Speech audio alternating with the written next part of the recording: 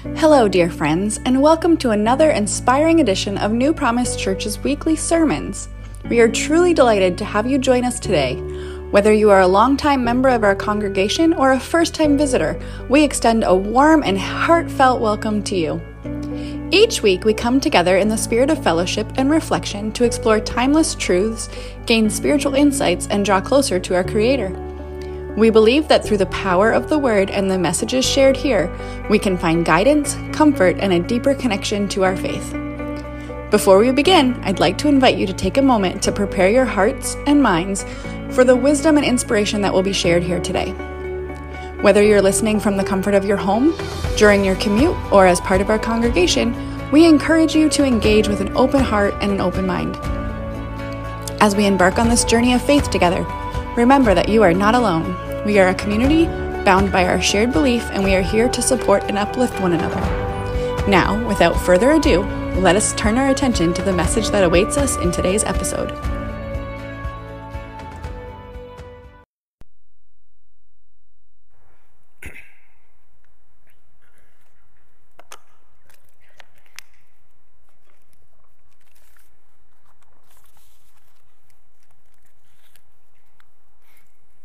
Well, we're done with our prayer series, 13 sermons. And in case you're wondering what's the next series going to be on, it's starting next week, and it's going to be on the Beatitudes, Matthew chapter 5. So you can get ahead on me reading and praying about that for me. Matthew 5, 1 through 12. So we're going to take a break today. God has put a special teaching on my heart today. He just laid it on my heart heavy. I was studying for the Beatitudes, and he didn't tell me in an audible voice, but he laid it on my heart, as he does somehow, and he said, I want you to preach on this today. It's going to be for the betterment of your church. So I'm going to preach today on a sin, a particular sin. And this sin permeates the world and our culture, and it most certainly permeates the Church of Jesus Christ also. It's a sin that all of us commit at times, and it's a sin that some of us commit frequently. And I would also venture to say that it's a sin that we have all been a victim of. And the sin that I speak of this morning is the sin of gossip. And you may be surprised to find out today that the Bible actually has a lot to say about the sin of gossip. When the sin of gossip gets rolling in a church, it's like water breaking through a dam. And it's like roaring water, and it devastates everything in its path. And that roaring water goes against the grain of God's purpose for us as a church. And his purpose is love, unity, and oneness at New Promise Church. So we're going to look at God's Word today about the subject of gossip. And let's begin in Ephesians chapter 4, if you'll turn with that together.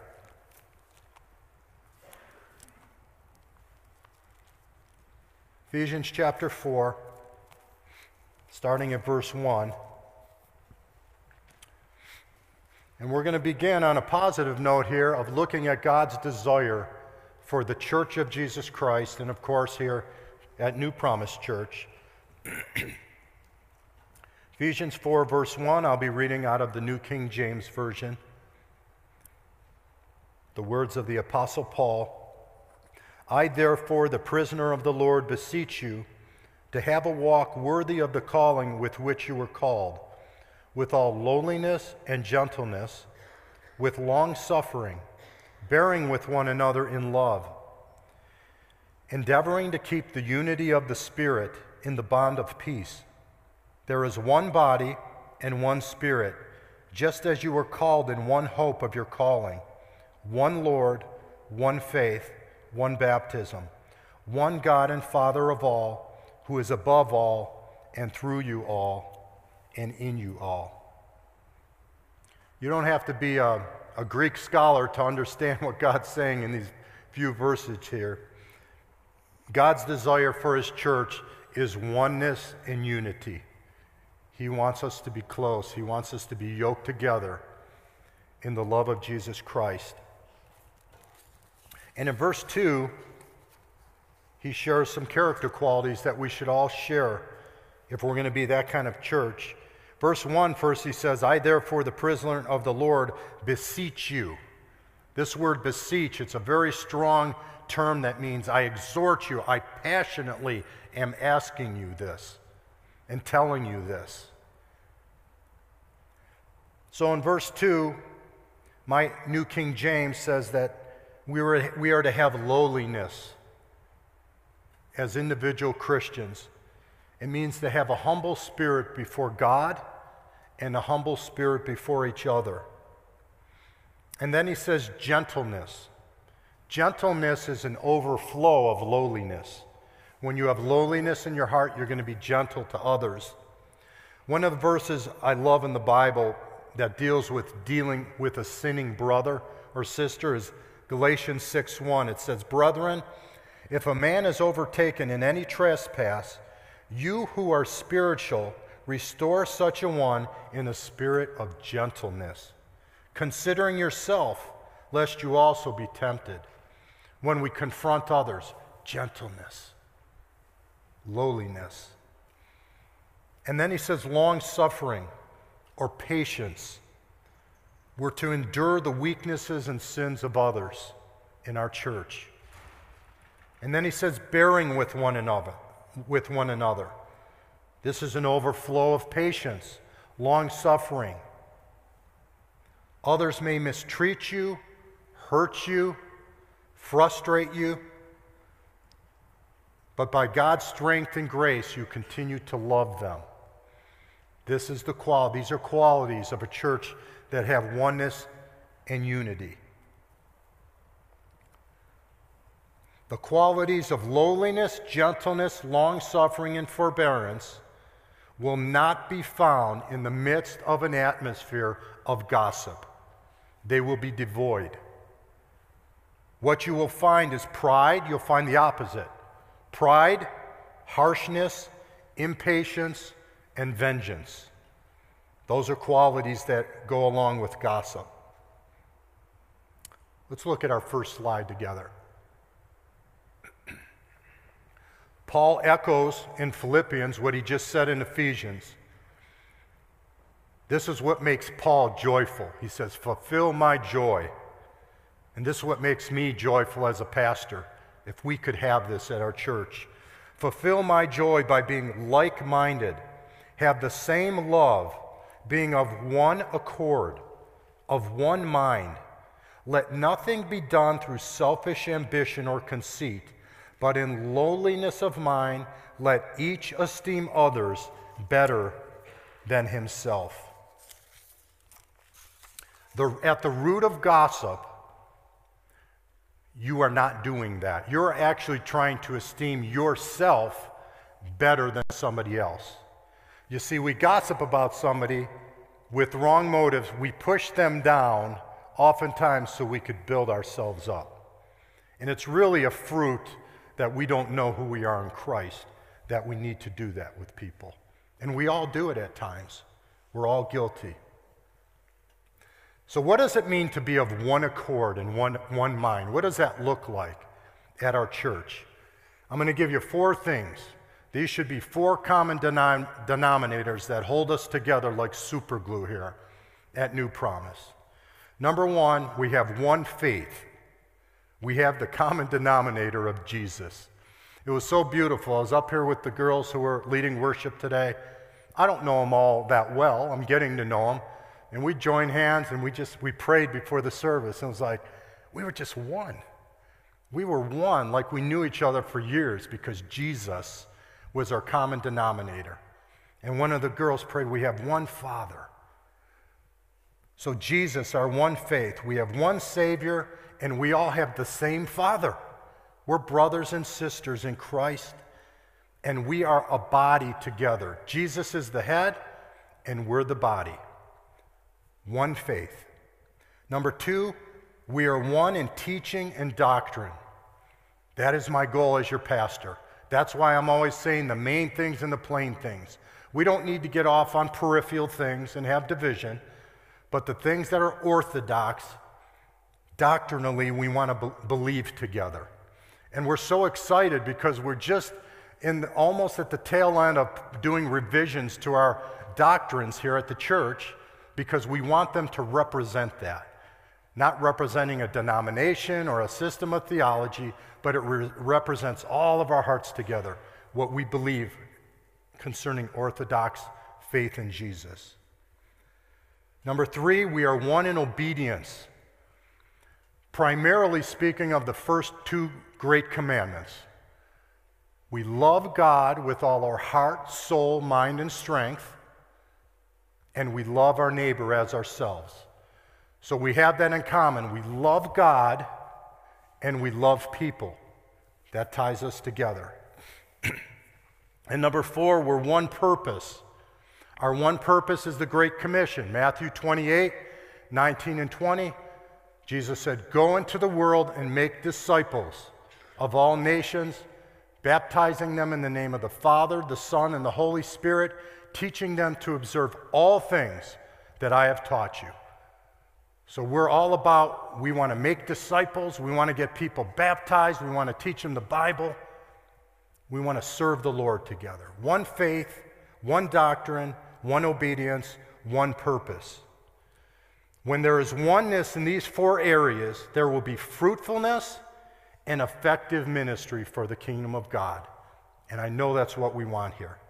And I want to give you a biblical example of that in Acts chapter 2, if you'll turn to that. Acts chapter 2.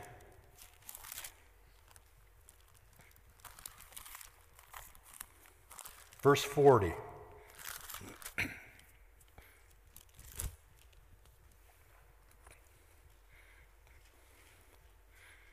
This is the beauty and the excitement of the early church and the oneness they had. Starting at verse 40, "And with many other words he testified and exhorted them, saying, 'Be saved from this perverse generation.' Then those who gladly received his word were baptized, and that day about 3,000 souls were added to them. And they continued steadfastly in the apostles' doctrine and fellowship, in the breaking of bread, and in prayers. Then fear came upon every soul, and many wonders and signs were done through the apostles. Now all who believed were together and had all things in common, and sold their possessions and goods, and divided them among all, as anyone had need. So continuing daily with one accord in the temple, and breaking bread from house to house, they ate their food with gladness and simplicity of heart, praising God and having favor with all people, and the Lord added to the church daily those who were being saved." Wow, what a model of just love, thinking about others, and let's go out and serve Jesus. And what did God do? He blessed them. People were just getting saved by the droves. Oh, that's our prayer for New Promise. Now we have an adversary, Satan, the deceiver, the father of lies, who has a very strong goal of destroying that unity in this church. And one of his greatest weapons is the sin of gossip. So what I'm going to start here doing is I want to define the sin of gossip. And I'm going to do so first by just giving you some simple examples. The title of my sermon is The Subtle Sin of Gossip, because it can actually be very subtle. We don't even notice how bad it is. For example, someone says, "Did you see Ken and Mary in the fellowship hall after church? Man, was he rude to her. I wonder how she puts up with that." "Do you know what I heard about one of the elders? He has a criminal record and has spent time in prison. Who would have known? You wouldn't believe how Susie treated me after Bible study. I tried talking to her and she totally gave me the cold shoulder. I wonder what her problem is. Larry came to me for some marriage advice last night. I found out he's been married 2 other times. Let's pray for him. I'd hate to see a 3rd divorce." These are some examples of gossip, masked in concern,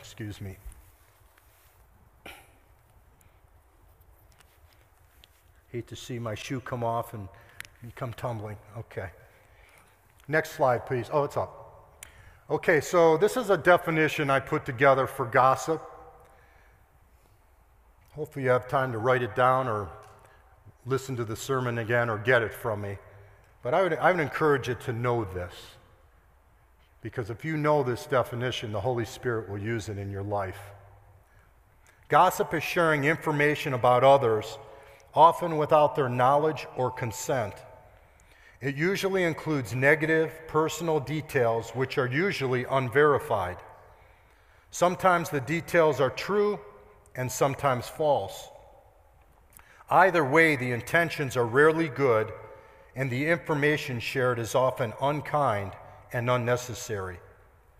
Gossip is also sharing anything about someone when the act of sharing is not part of the solution to that person's problem. It's an earful there. So that's something you're going to want to ponder on. So what does the Bible have to say about gossip? What are some scriptures? Well, let's look at our first one on PowerPoint. One of the names of a gossip is a talebearer. A talebearer is simply a gossip. And the Bible says, a talebearer reveals secrets, but he who is of a faithful spirit conceals a matter. So one of the traits of a gossip is a gossip reveals secrets. We share things that shouldn't be shared.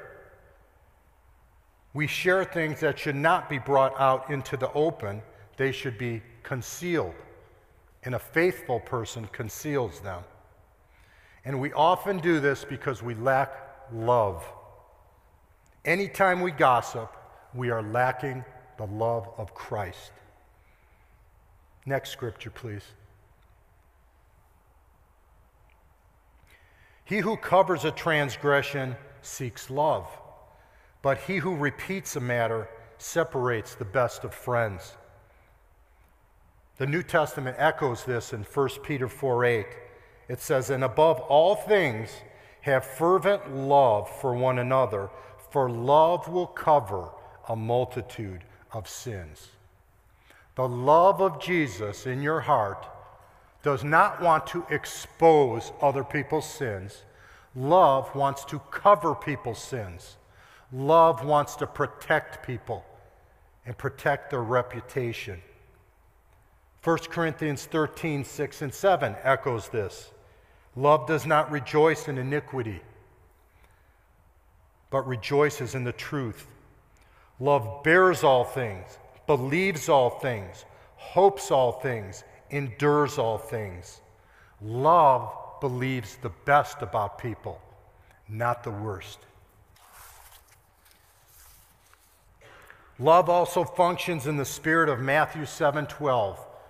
Do unto others as you would have them do unto you. If you suspect you're gossiping, ask yourself, would I want somebody talking about me in this manner? The golden rule. The Bible has another name for gossips too, besides talebearers. It's very interesting. They're called whisperers. Very appropriate. Let's look at our next scripture. A perverse man sows strife, and a whisperer separates the best of friends. You don't have to look this up now, but in Romans chapter 1, verses 28 through 31, Paul gives a bunch of really sinful qualities of someone who has a debased mind, someone who is evil. There's I think over 20 descriptions. Right smack in the middle of them is whisperers. That's how serious God takes gossip and us whispering about others. Why do we whisper? You whisper because you don't want people to hear what you're saying. You only want the people you're whispering to hear what you're saying. Now, certainly there's appropriate times to whisper. You know, when I'm come down from something and my wife whispers in my ear that I said the wrong scripture verse or something. She doesn't want everybody else to know. She just wants me to know for future reference. But when you're whispering, Ask yourself, why am I whispering? Why don't I want someone to hear me right now? Do you start talking and someone walks in the room and you start whispering because you don't want them to hear? When you're whispering, that's a time to ask the Holy Spirit to check your motives and to make sure you're whispering for proper reasons. And it's good to know at the end of the day, God's got really good hearing aids. He hears it all, what we're saying.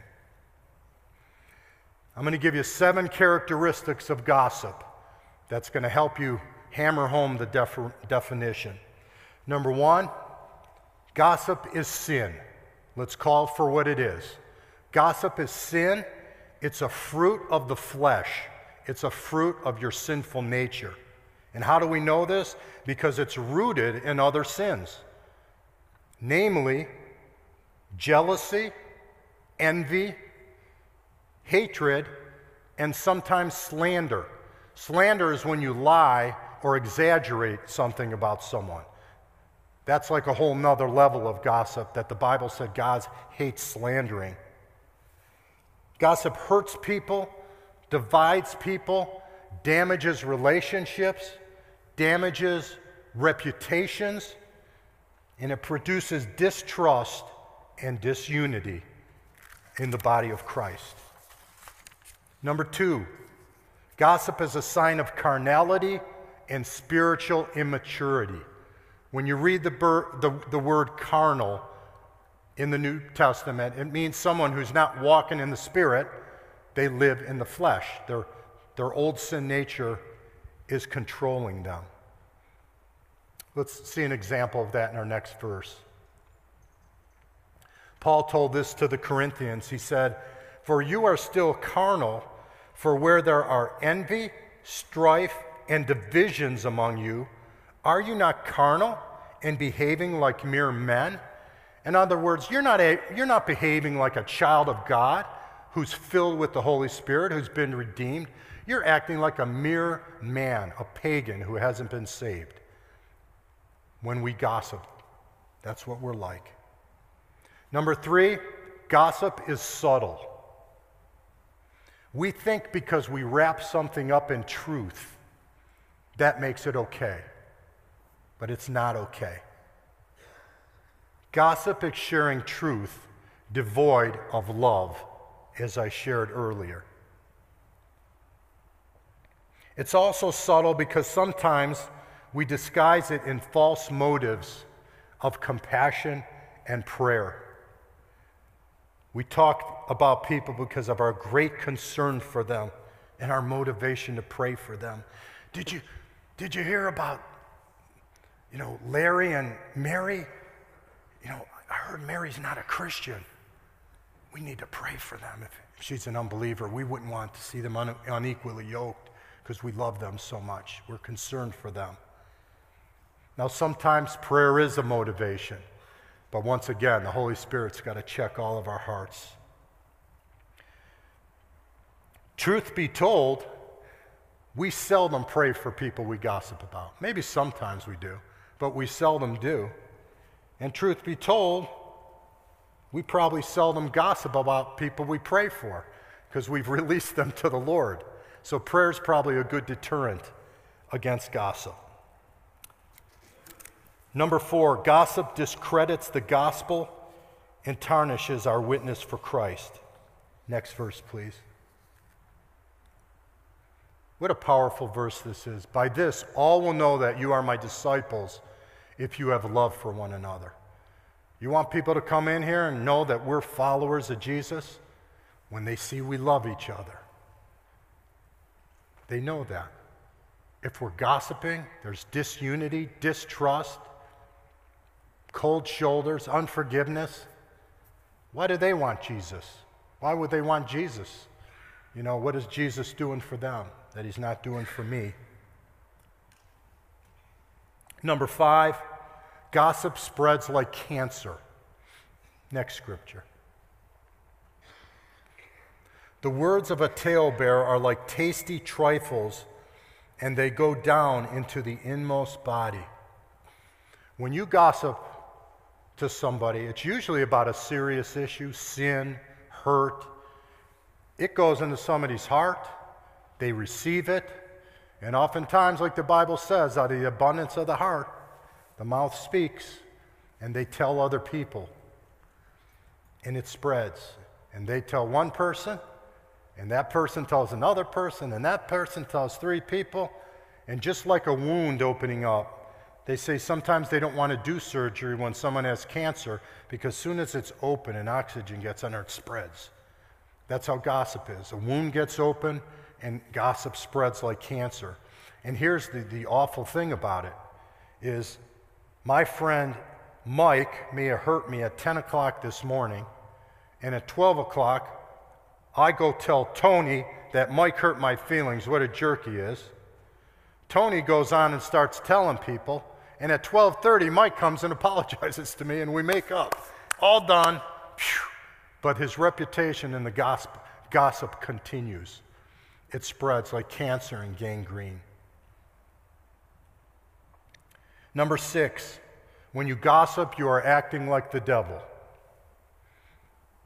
One of the names of the devil in Revelations 12:10 is the accuser of the brethren. It's one of the top things on his list. He knows we fail. He knows how we feel condemned when we fail. And he's the finger pointer. You did this, and you did that, and you did this. And that's what we do with gossip. He did this, and she did that, and they did that. We are not only acting like the devil, we may actually be a tool of him. He's using us to condemn someone through gossip.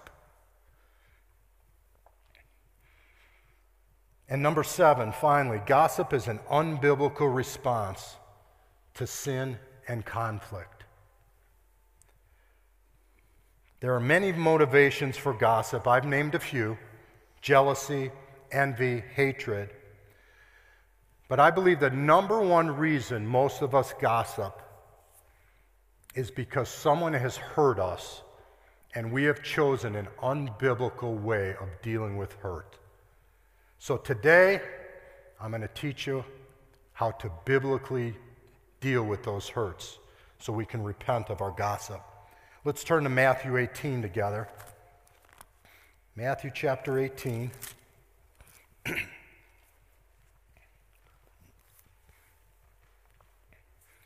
Some things in God's Word are not always easy to understand, but some are so clear and practical, and this is one of those. Verse 15, moreover, if your brother sins against you, go and tell your best friend and all the people at your office, and you have gained your brother. Doesn't say that, does it? Moreover, if your brother sins against you, go and tell him his fault between you and him. Ready for this word? Alone. You and him alone. If he hears you, you have gained your brother. You go tell him, I'm hurt. You hurt me when you said that. Oh my gosh, I'm sorry. I didn't realize that. Please forgive me. I forgive you. Solved. Well, what if they're resistant and they don't want to repent? Verse 16, but if he will not hear you, take with you 1 or 2 more, that by the mouth of 2 or 3 witnesses every word may be established. Maybe then you take somebody else and you confront. If that doesn't work, God gives us stage 3. Verse 17, and if he refuses to hear them, tell it to the church. Come talk to me. Talk to one of the elders. Maybe we got to get leadership involved. This is the pattern of church discipline. Now, and then it says, finally, if he refuses even to hear the church, let him be to you like a heathen and a tax collector. This is what's called church discipline. Someone who just won't repent can get excommunicated from a church because there'll be cancer in the church. But God gives several stages to help people to do the right thing.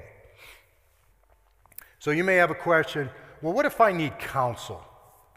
What if, I'm in a situation with someone and I don't know what to do? Is it okay to talk to somebody? Well, that's another one of those things we can disguise it and I need counsel. But let's say you sincerely need counsel, you don't know what to do. I'm going to give you 3 characteristics of a good counselor, of someone you can talk to. Number 1, someone who is mature in the Lord. They know the Word of God, and they have a reputation of having wisdom. Number 2, someone who is willing to point out your sin in the situation. Oftentimes, that's not going to be one of your best friends. It may be. I have good friends that I can go to for counsel. They will tell me the truth. They will tell me what I need to hear. But I have other friends that won't. Number 3, someone who will seek God's will above yours. You may have an agenda when you come for counsel, but they're not thinking of your agenda above all. They're thinking of God's will. More often than not, this is going to be a spiritual leader, a pastor, an elder, your Sunday school teacher, small group leader. That's who you should probably be going to if you don't think you can go to the person and confront them yourself. What if you are the offender rather than the offended? Let's look at our next scripture. Now, this is Old Testament talk. It's talking about the temple, but we can relate this to the church. If you bring your gift to the altar and there remember that your brother has something against you, leave your gift there before the altar and go your way. First be reconciled to your brother and then come offer your gift. So you come to church, you want to offer God the sacrifice of praise, but you know somebody on the other side of the church has had a grudge against you for weeks and you guys haven't dealt with it. Forget about worship. Go grab them, go into one of the rooms, and you guys talk. That's how you get rid of the cancer. That's the biblical way. So here's the wonderful biblical principle that God's given us. Matthew 18, someone's offended you, go to them. Matthew, you know you've offended somebody, go to them. The offender and the offended are supposed to be moving towards each other. Not sweeping it under the rug, not ignoring this, but doing it God's way. Now listen to me when I tell you this. I'm going to pull a Charles Stanley on you. Now listen, watch this. This is important. No one in this church should be avoiding another person or giving the cold shoulder to another person in this church. Now, if you have a problem with somebody, I have so clearly laid out the scriptures, the truth of God's word, you need to go talk to them. Now, there is another option. You can have love that covers a multitude of sins. Every time somebody offends you, you don't got to go to them. Sometimes somebody just is in a bad mood and maybe they're a little rude to me here. I don't have to go confront them. You have love. You covered it. I have bad days too. So if you can cover it and forget about it, then just let it go. But if you're thinking about it for weeks and you see them in church and you're walking the other way, you're killing the love and unity in our church. You're killing it because you're not obeying God's word. This will take courage. This will take supernatural strength. This will take Philippians 4:13. I can do all things through Christ who strengthens me. I know it's hard. I've had to have confrontations with some really good friends of mine. It's hard. But man, there is something beautiful about when you go and you hash it out and you cry together and you forgive each other and you hug, and it's like it never happened. It's so beautiful. But when you let it fester, it just becomes uglier and uglier and uglier. And then your mind starts playing tricks on you about the other person. It's just not God's way. We're wrapping it up now. What about just listening to gossip? You say, well, Joe, I don't gossip. Sometimes I'll sit there and just listen. I don't gossip. Let's look at our next scripture. An evildoer gives heed to false lips, and a liar listens eagerly to a spiteful tongue? Do you sit and listen to someone who has false lips and a spiteful tongue? God says you're an evildoer and a liar. I didn't say it, he said it. It's not a good thing to listen. It's giving affirmation. Next verse, please. He who goes about as a talebearer reveals secrets. Therefore, do not associate with one who flatters with his lips. If you're in a workplace and you know at this table every day at 12:30, all the ladies are gossiping, go sit at another table. Don't associate with that. Sit at another table. Stay away from that if you can, so you're not tempted. Lead us not into temptation, but deliver us from the evil one. We need to stop gossip in its tracks, and I'm going to tell you how to do it right now. First, you got to repent of it yourself, and the next time somebody tries to gossip to you, here's what you tell them. Gently, but firmly say, I'm sorry, but you're telling me something I really don't think I should be listening to. I suggest you take this to the Lord and the people involved. That's going to take some courage, but it's a loving statement. And I've said it to people, and man, you want to lay conviction on somebody, you stop them in their tracks most of the time. They don't know what to say, but it's the right thing to do. And last verse on the screen. Here's the result. Look at this. Where there is no wood, the fire goes out, and where there is no talebearer, strife ceases. You can't build a fire without wood. And if we don't want strife in our church, we get rid of the tale-bearing, and strife ceases because we do it God's way. Let's turn to one last scripture together on a positive note. We're going to read it out of Ephesians, and then we'll be done. Ephesians chapter 4.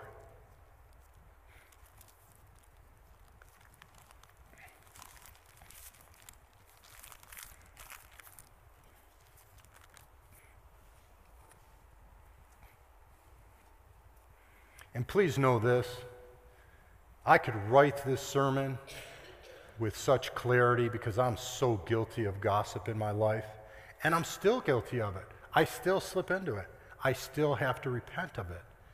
It's just something we have to continue to repent on, but I do it far less than I ever have because the Lord's sanctifying me, progressive sanctification.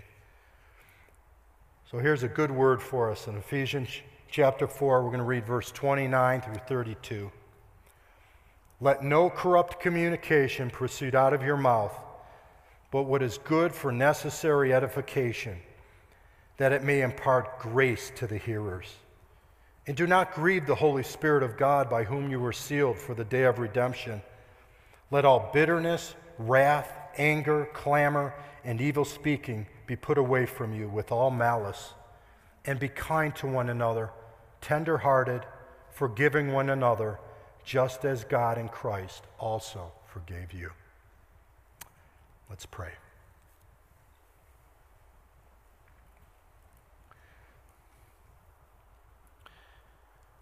Lord, we bow and worship you right now, and we acknowledge that your word is a two-edged sword.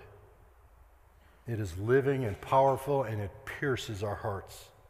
My heart is pierced by this sermon, Lord. I pray that others are too. Convict us of our sin. Exhort us and encourage us, Holy Spirit, to obey your word.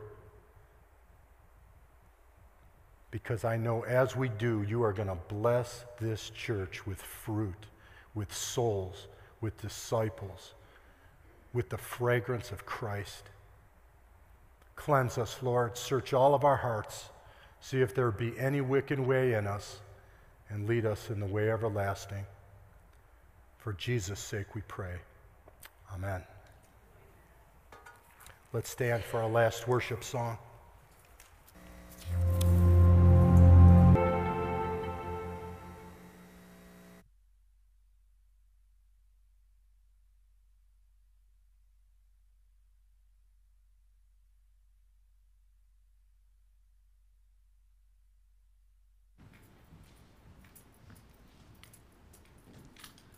Good morning. Benediction this morning is from Colossians chapter 3, verses 12 through 15. Since God chose you to be the holy people he loves, you must clothe yourselves with tender-hearted mercy, kindness, humility, greatness, and patience. Make allowance for each other's faults and forgive anyone who offends you. Remember, the Lord forgave you, so you must forgive others.